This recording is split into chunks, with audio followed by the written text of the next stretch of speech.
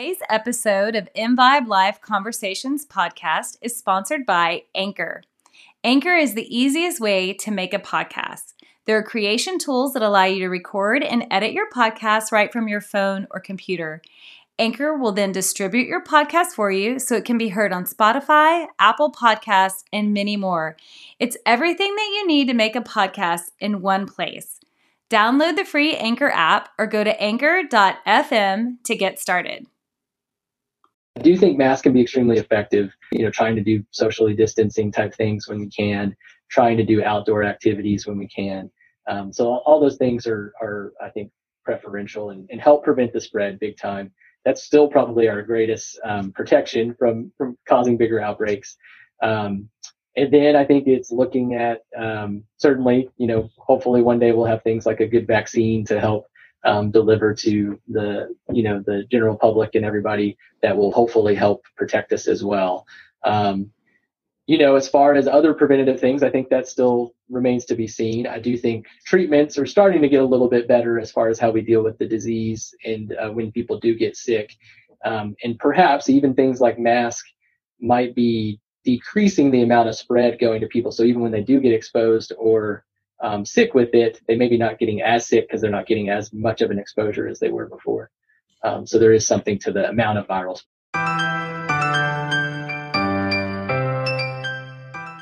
Welcome to the InVibe Live podcast with Amy Parker and Cheryl Dunn. By tuning in, you are joining a community that will inspire you to increase balance, wellness, and joy in your life.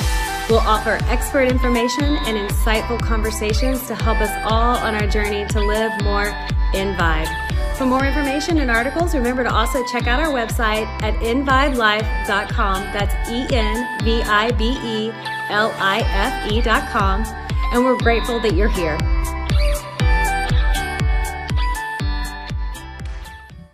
Welcome to the InVibe Live podcast with Amy Parker and Cheryl Dunn. We're here today with Dr. Jeff Yorio. Dr. Yorio is an oncologist with Texas Oncology in Austin, Texas. And since, I don't know, Dr. Yorio, you'll be able to tell us, but somewhere close to the beginning of COVID, you started using your sort of keen research and analytical skills to compile actual numerical data on COVID trends you were seeing in our community and post those on Facebook, and you've developed a little bit of a following by doing that. Has that surprised you? Yeah, a little bit. I think way back in March, we didn't have a lot of data out there, about our local community. So I sort of put together some small graphs to try to reflect some of the way that we look at the national, scope and how that would look in Austin. And so I started doing that, and I guess it gained a little bit of traction amongst some of the physician groups I was in. So then it started to gain kind of this bigger traction on social media. So yeah, it was a little surprising to see it pick up like that. But it's been good to be involved with, and kind of my goal has always just been to try to talk about facts and lay them out there the best I can interpret them, and not necessarily try to influence people one way or the other, but just trying to tell the story of what's going on. And as a doctor, I've certainly had to deal with COVID-19 in our community and have become heavily involved with that to some extent throughout this whole process and throughout the pandemic.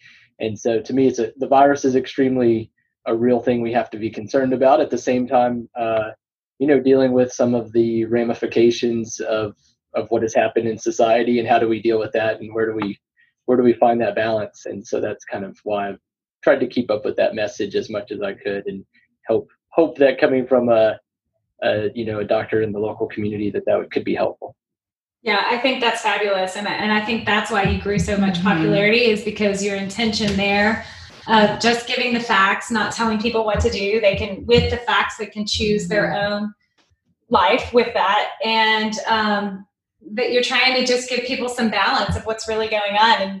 And speaking of balance. Yeah, you might not know it, but balance is the whole backbone of InVibe Life. We really try and help people find balance in their daily lives. It was awesome that you brought that up right off the bat. Yeah. In fact, I think, why don't we back up for just a second and hear a little bit about who you are, Dr. Yorio. I know you've had an interesting pathway into the practice of medicine in general. We'd love to hear about that. And then just tell us what you're doing now, what your areas are now, so our audience will know where you're coming from. Sure. So yeah, actually, I went to the University of Texas here in Austin. I grew up in near Fort Worth, so in a town called Burleson, just south of Fort Worth, and so native Texan. And at UT, I was a creative advertising major, so that was what I graduated in, and moved off to New York to be a copywriter at an ad agency, and worked for a few years. And as I was doing that, I kind of felt it wasn't something I could see myself doing the rest of my life. And so I started to have to look at what other things I would be interested in. And I'd always had a connection with science. My dad's a scientist, and so I'd always, done things with him to some extent when I was growing up.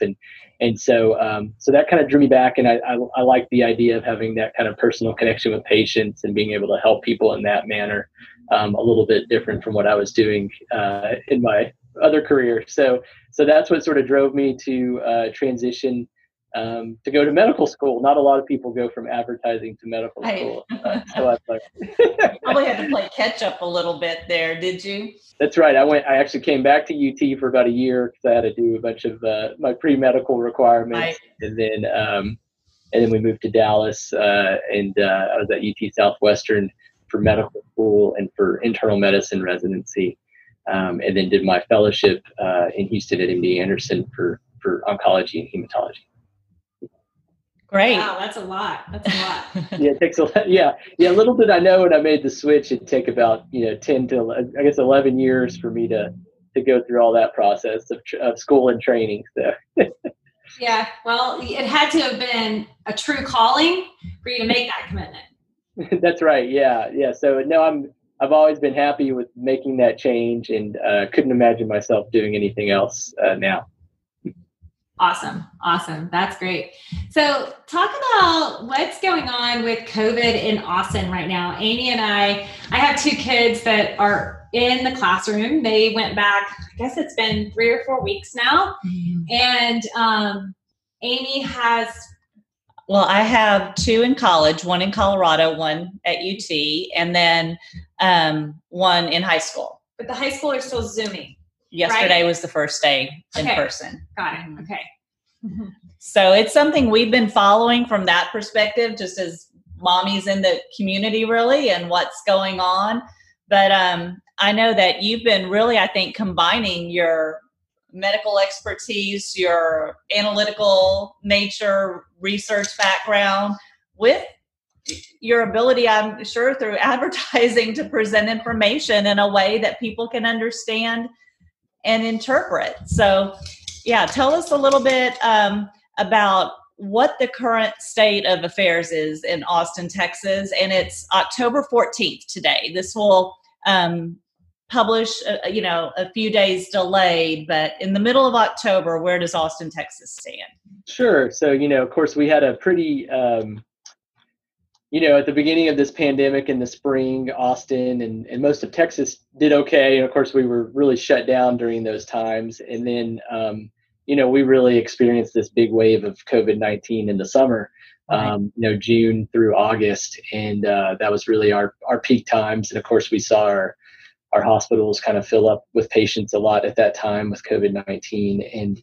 And fortunately, what we've seen over the last few months is things have really kind of settled back down to more of a plateau, I'd say, a manageable plateau with cases. And, on average, we're seeing less than about 100 cases per day. And the amount of people in the hospitals here in Austin have been less than 100, with COVID-19, really for the last month or so. Total. You mean total hospitalization? Total hospitalization. Yeah, total people in the hospital at any, given time with COVID-19. So sort of thinking, somebody occupying a hospital bed, because right. That was always one of our big worries. If we have 1,000 beds in the Austin area, and 800 of them are occupied by COVID-19 patients, that's a troublesome problem to have. It was scary at the beginning. Yeah. Correct. And so, so it's definitely been more manageable in that respect. And numbers had come down quite a bit. Maybe over the last week or so, we're seeing a slight trend upwards in hospitalizations and things like that. Still nothing near what nothing too bad quite yet. So it'll be interesting to see what happens in the next few months. But so this summer, did we hit close to 800 COVID patients in our 1,000 beds? And I use those kind of as rough numbers. We have more than 1,000 beds in the Austin area. Okay, I wasn't sure. I just kind of threw out some numbers there. Actually, no, off the top of my head, I don't know how many true hospital beds we have in Austin. Okay. But we had a high percentage of folks, and so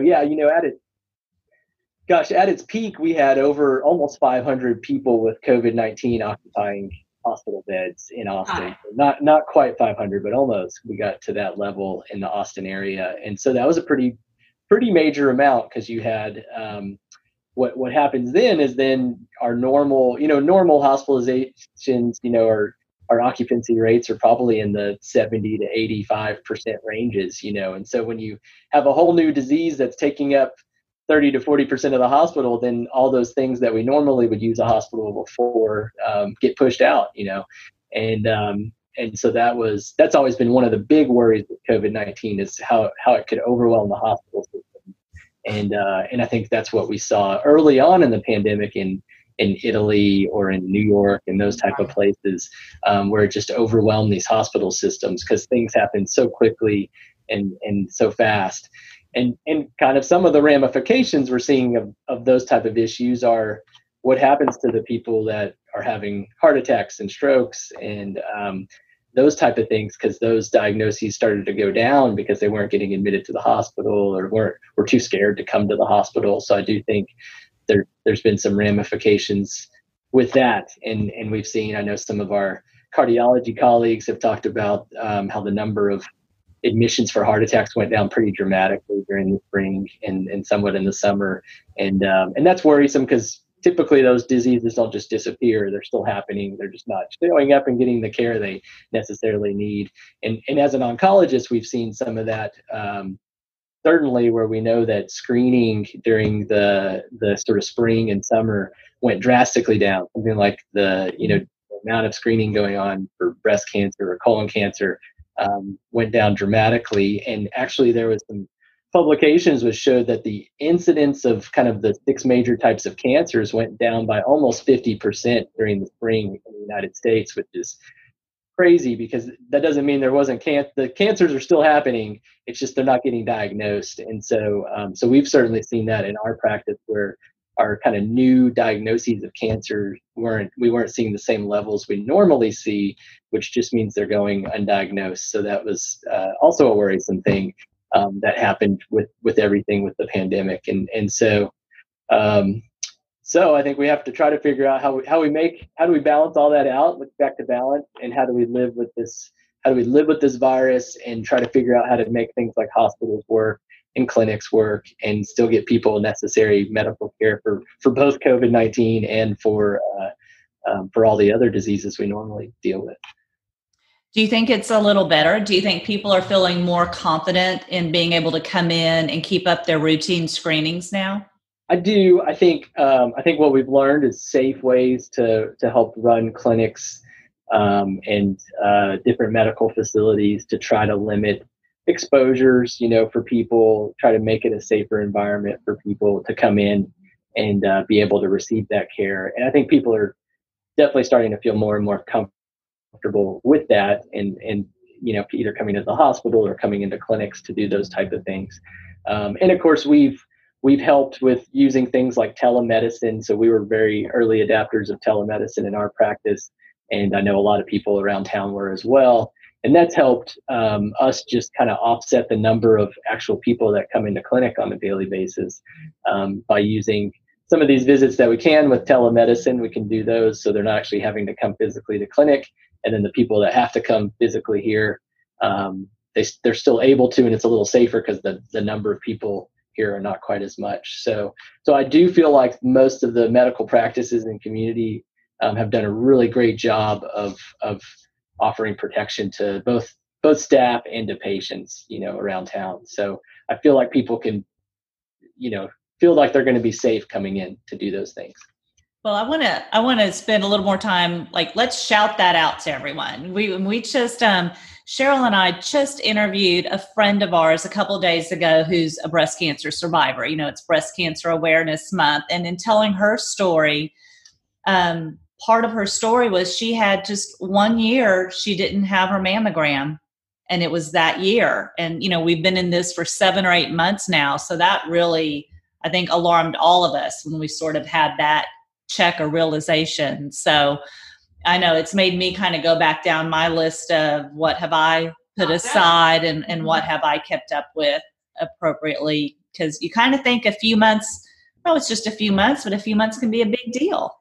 It's true. It's it's one of those things. It's not a big deal until it is a big deal, and so that's why I think it's important to really try to keep up with these things, because they are definitely ways to catch a diagnosis early, or with colonoscopies to potentially prevent even cancers from occurring, and certainly with breast cancer, mammograms will help catch things early, or catch precancerous type lesions that maybe we can prevent something else from happening. So I think it's certainly important to still keep up with those screenings. And unfortunately, it's one of those things that got pushed off a lot during this year because of everything else going on. So, and we're starting to see some of those ramifications in practice where people are probably getting diagnosed a little later than they normally would with certain types of cancer.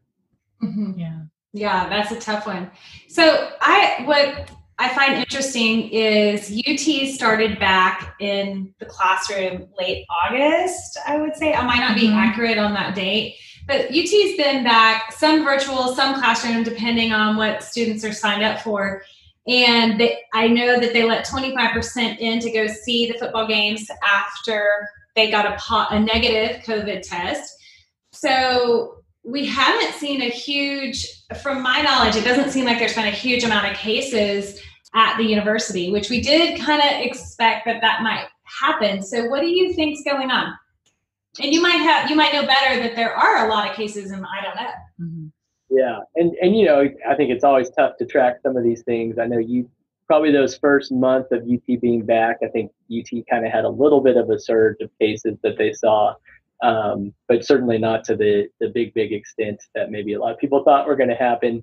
And so it's tricky, so maybe they're not happening. Maybe people don't always get tested because they're young and they get a little bit sick and they don't feel too bad, so they don't go in to get tested. And, overall, being college age, most of them are pretty healthy and probably do okay with COVID-19 as far as a sickness, as far as getting sick and don't get too ill.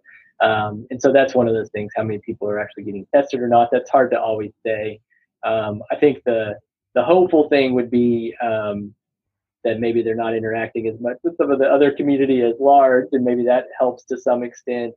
And hopefully a lot of safety measures that have happened, like wearing mask places in classrooms or places they go, help prevent that spread.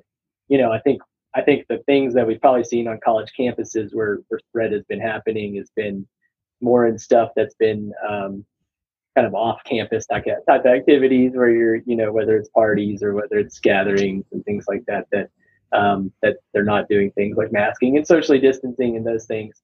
Whereas, at the football game, they're mostly having to wear masks and they're having to be outside where it's probably a little safer, and the crowds are definitely much thinner than normal.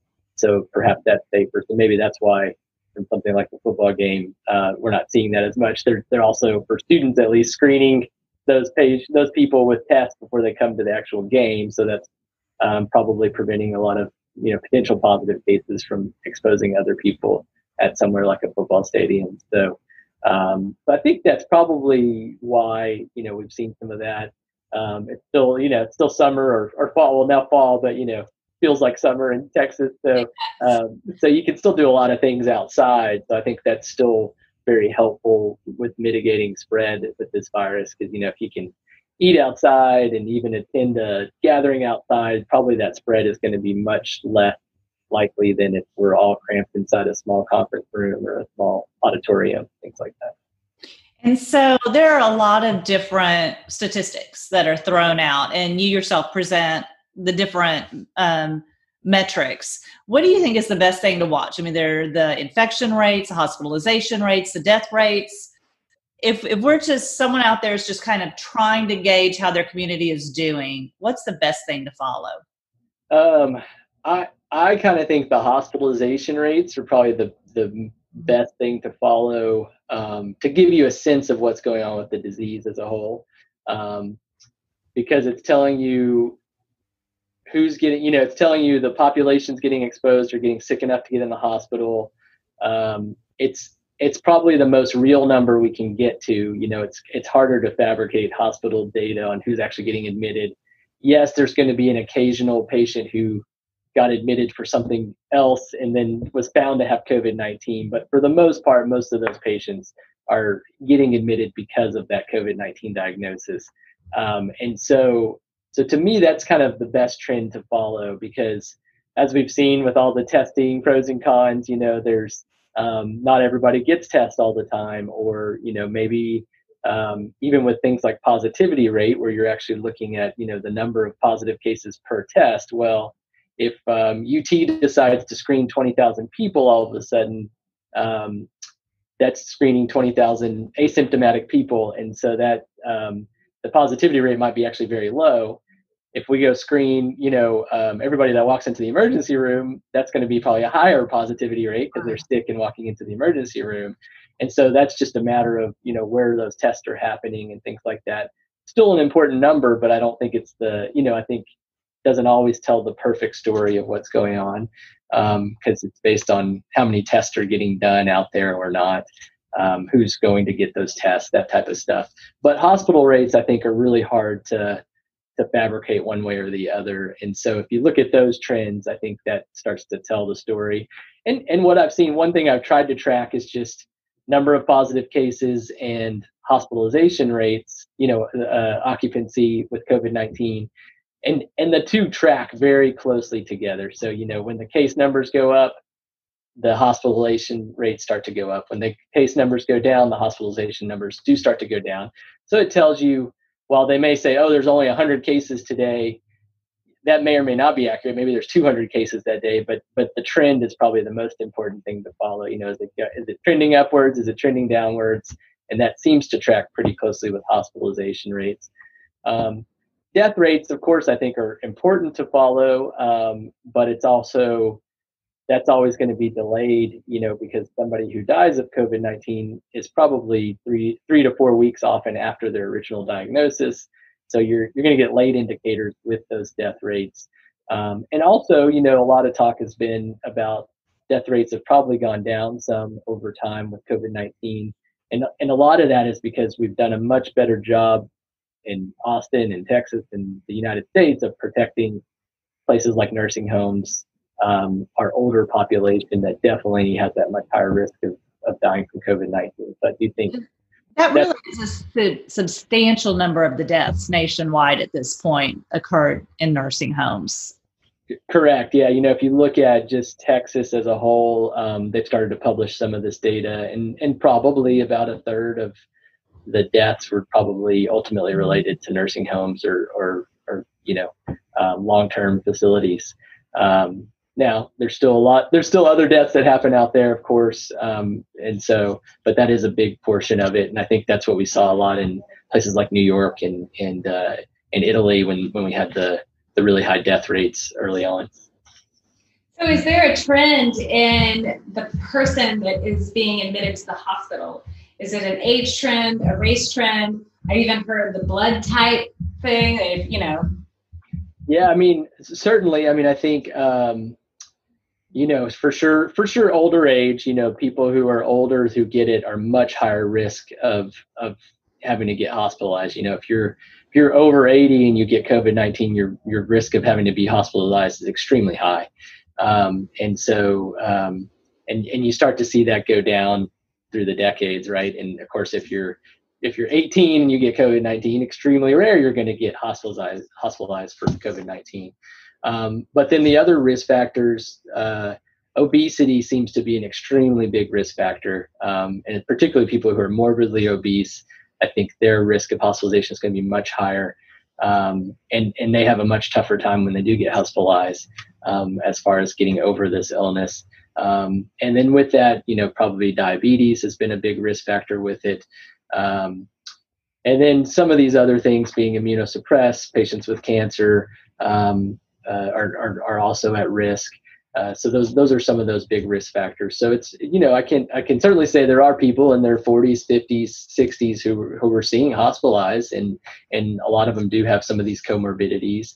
And the reality is a lot of Americans have a lot of these comorbidities out there as well. So there's, many people are still susceptible to some of those risks.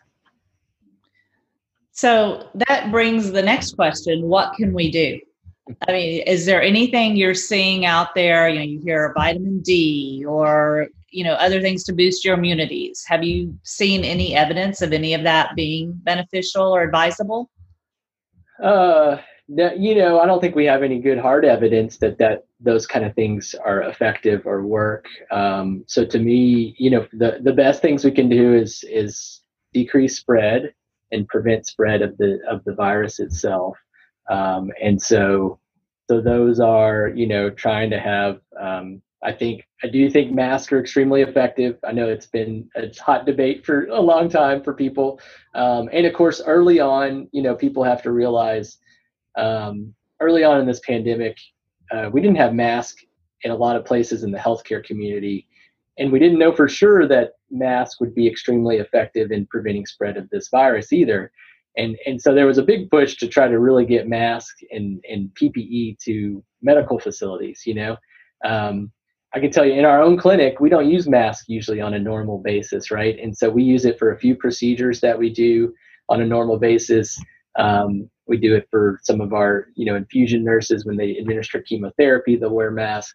But so that's in normal times is what I mean. Now, of course, everybody's wearing masks all the time.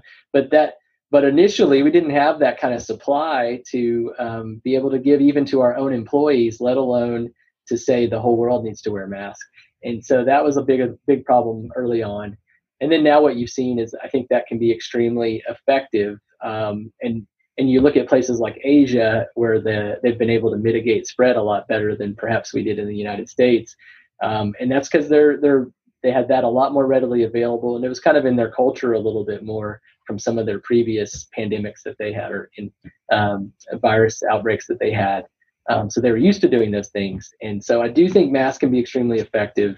Trying to do socially distancing type things when we can, trying to do outdoor activities when we can. So all those things are I think preferential and help prevent the spread big time. That's still probably our greatest protection from causing bigger outbreaks. And then I think it's looking at certainly, hopefully one day we'll have things like a good vaccine to help deliver to the general public and everybody that will hopefully help protect us as well. As far as other preventative things, I think that still remains to be seen. I do think treatments are starting to get a little bit better as far as how we deal with the disease and when people do get sick. And perhaps even things like masks might be decreasing the amount of spread going to people. So even when they do get exposed or sick with it, they may be not getting as sick because they're not getting as much of an exposure as they were before. So there is something to the amount of viral spread that goes on. So I have a question, and you might not have this answer, but you're probably the best person in the room to have the answer. So say I start today running fever. I go get my test. In 2 days, I get my positive. I have heard that so say today is a Wednesday, I got my fever. I should contact everyone I've been in contact for the 48 hours prior to my fever to let them know that they could have possibly been exposed. Is that 48 hours a good window of safety measures, or is it bigger or is it smaller? What do you know about that? Yeah, and so I will say, the CDC sort of recommendations are exactly what you said. So basically the thought is that you certainly can still spread the virus while you're asymptomatic. And the thought is that that's probably highest in those 2 days prior to you actually getting symptoms of some sort.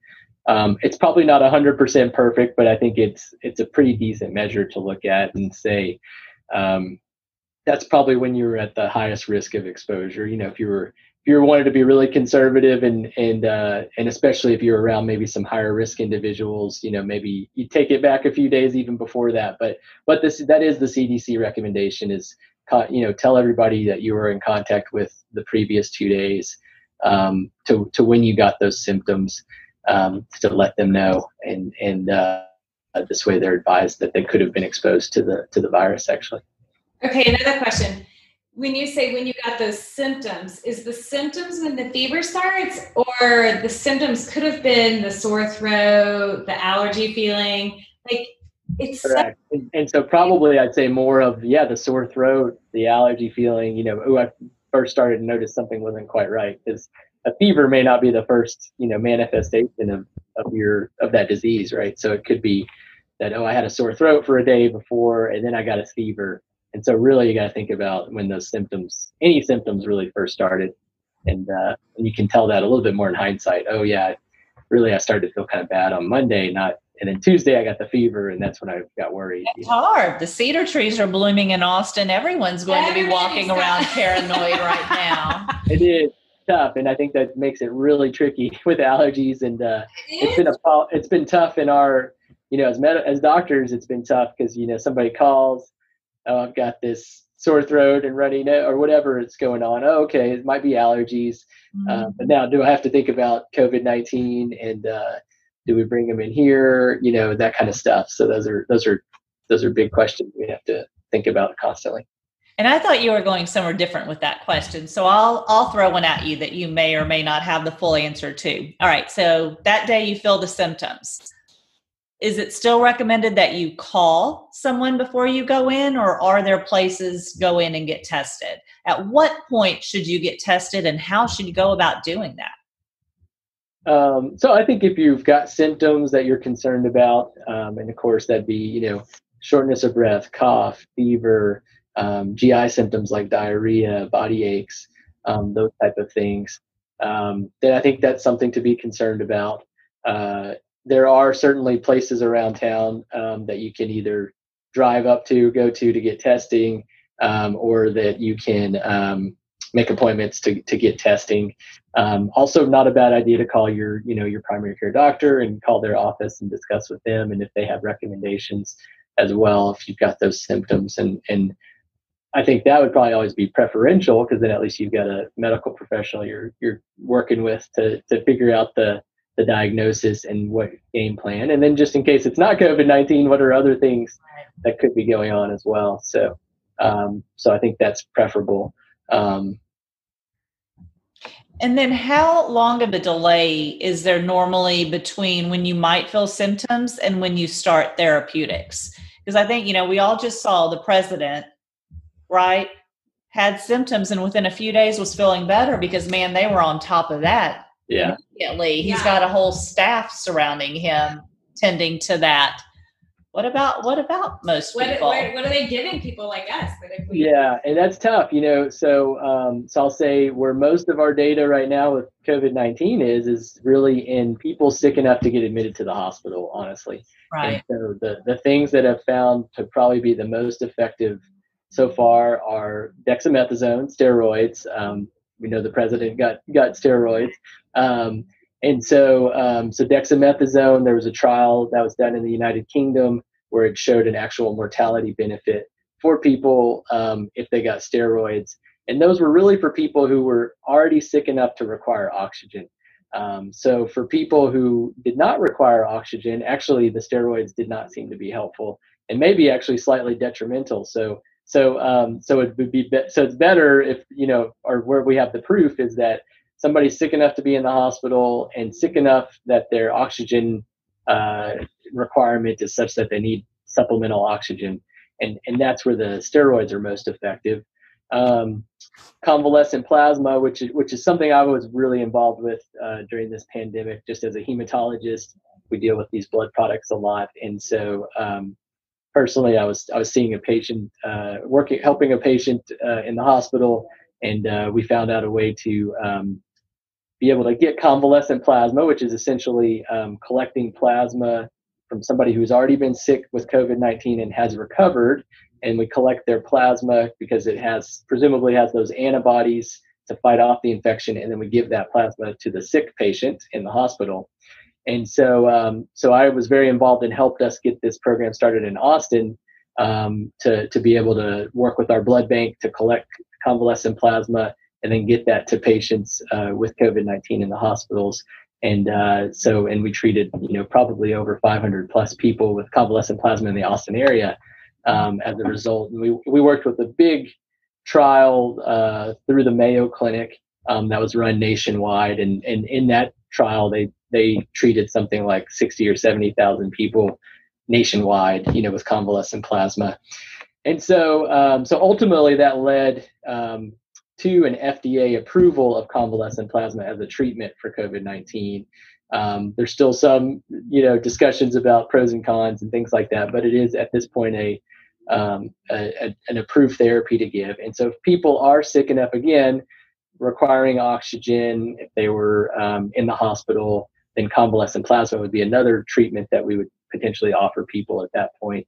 And then there's a medicine called remdesivir, which is an antiviral medicine that's also approved.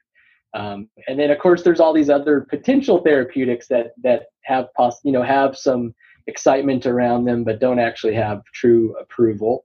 And so those are things that we're, still trying to learn more about. The president received basically a monoclonal antibody. So kind of think of it the way I talked about the convalescent plasma, but think about just being able to identify the super duper antibodies that can fight COVID-19 and making that into a medicine, which is kind of what he kind of received. And so that looks promising. It still doesn't have it's still very, still what I would consider experimental and is not something that's approved and not something that's available everywhere unless it was under some type of clinical trial right now. But looks, maybe potentially promising, but we'd have to learn more about it. And then the one other therapeutic we think about still is probably blood thinner. We know COVID-19, when people are sick, they have a much higher rate of getting blood clots, things like pulmonary embolism and DVTs and other things. And those have been a big deal. So being on prophylactic blood thinner can be helpful as well during hospitalizations. For people in the, not in the hospital, that's the big question. The honest truth is we don't have any great yet medical approved things that look like they are extremely effective yet. And some of that's tricky because the vast majority of people who get diagnosed it's a virus. They'll recover, they'll get over it eventually and not have to get into the hospital and not get those things. And so it can be hard to prove, something that's really effective if you take 100 people and 90 of them are going to recover okay, and 10 of them are going to end up in the hospital, it's going to be really hard to prove, if I give those 100 people this medicine that we've made a difference. And so that's what's tricky on the outpatient setting and why most of the therapeutics have been really aimed at how do you treat the sickest of the sick folks first and figure out how that works. But there's a lot of promise, the bottom line.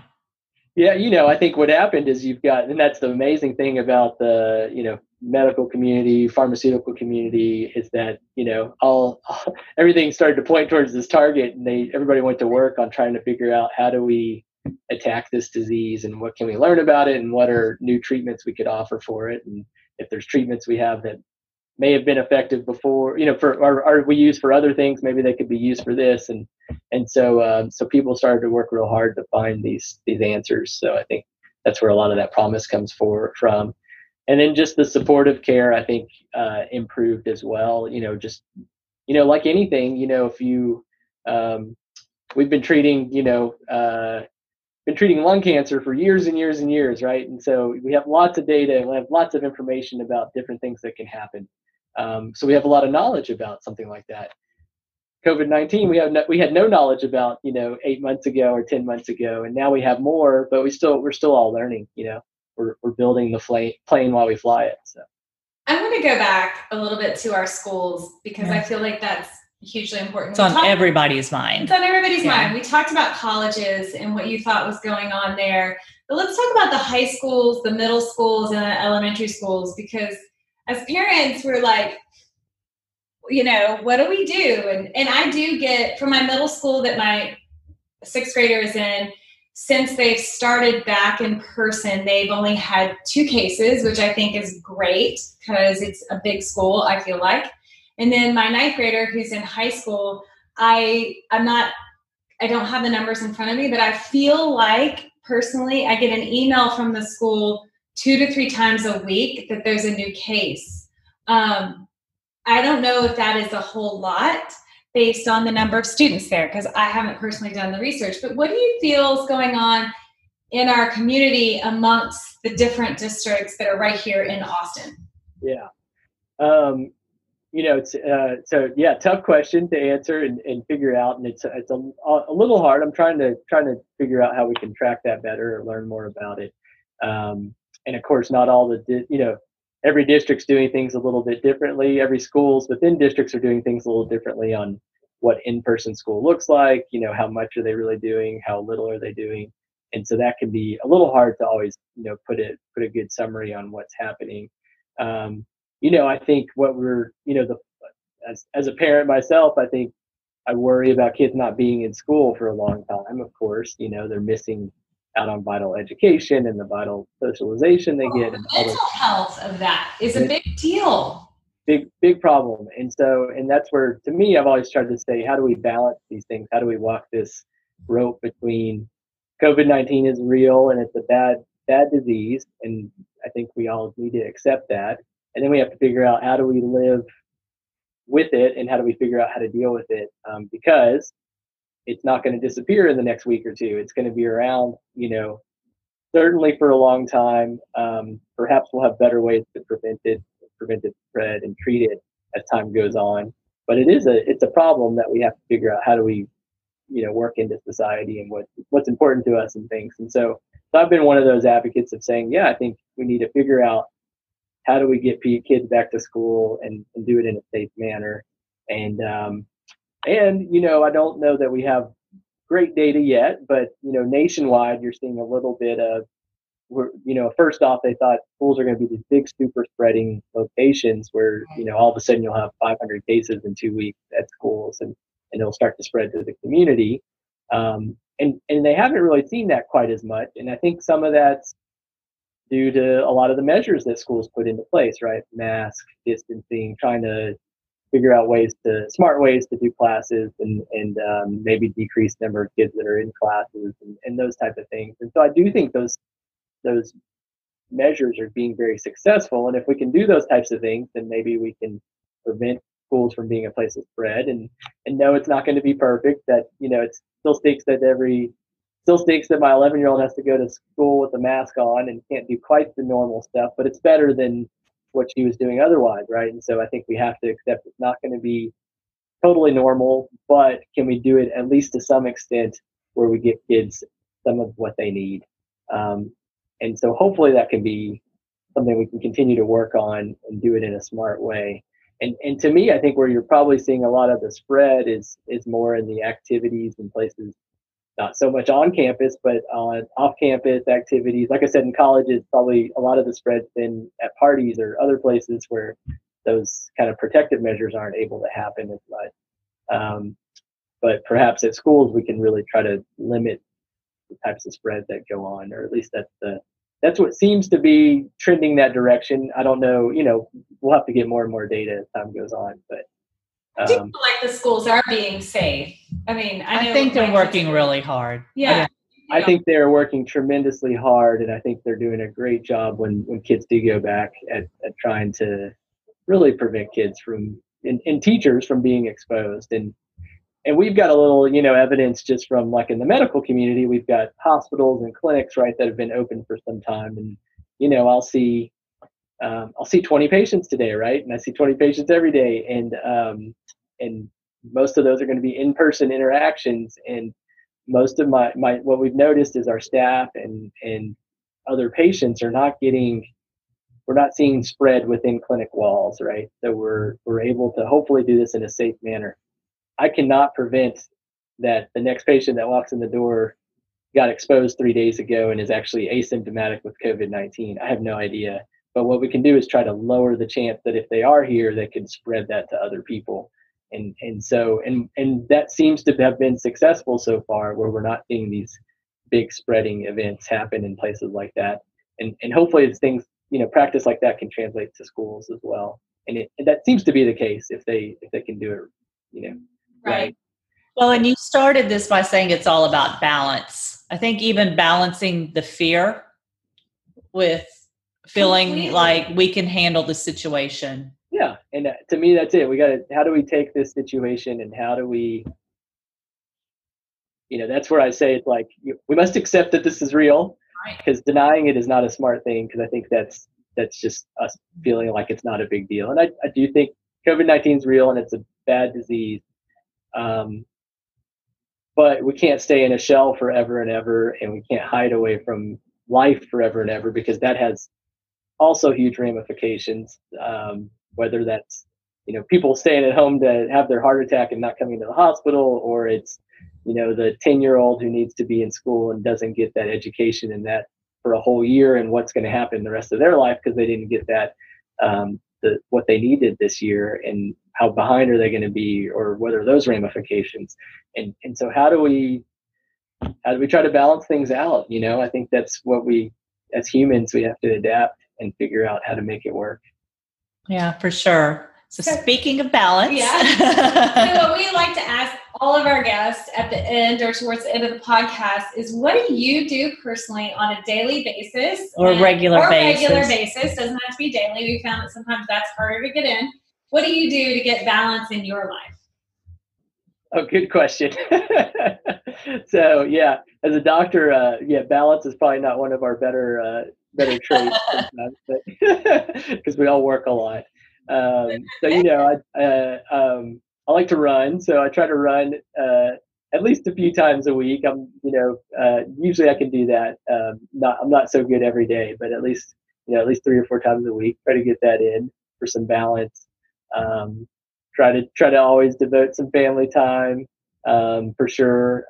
Try to really carve out weekends to devote more of that family time if I can. And then, other things I do, I like to play the guitar, so I balance myself out by doing that, even if it's for 5 minutes in a day or something, just to get that kind of,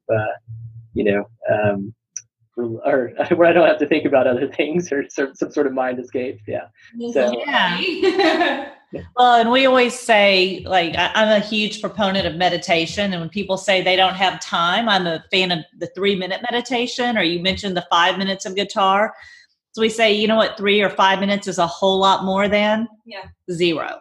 Yeah. And I have a hard time sitting, as we discussed. So I'm an avid meditation runner, right? I like to run and be very mindful, because once I get done with that, I feel it's cleared my mind completely, because I really focused on whatever my intention was to focus on during that run. Yeah, no, that's great. And I agree. I think running is always one of those where you can sort of escape and try to, put everything out, put all the outside noise out of the way for at least, 30 minutes or whatever it is. Yeah, whatever we can get in, right? Whatever we can get in, yeah. Well, thank you so much for joining us today. I think this has been very helpful and informative to our community. And I think we've put a lot of information out there today. Hopefully people will find it useful and helpful. Yes. So thank you very much. Yeah. And thank you everybody for watching or listening to the InVibe Live podcast today, and our conversation that we got to have with Dr. Jeff Yorio. So thank you very much. Thank you for having me. Of course. All right. You guys have a good one. You too. Bye. Thank you for listening to the InVibe Life podcast. For more information and to join our community, be sure and check out our website at www.invibelife.com. We look forward to sharing with you.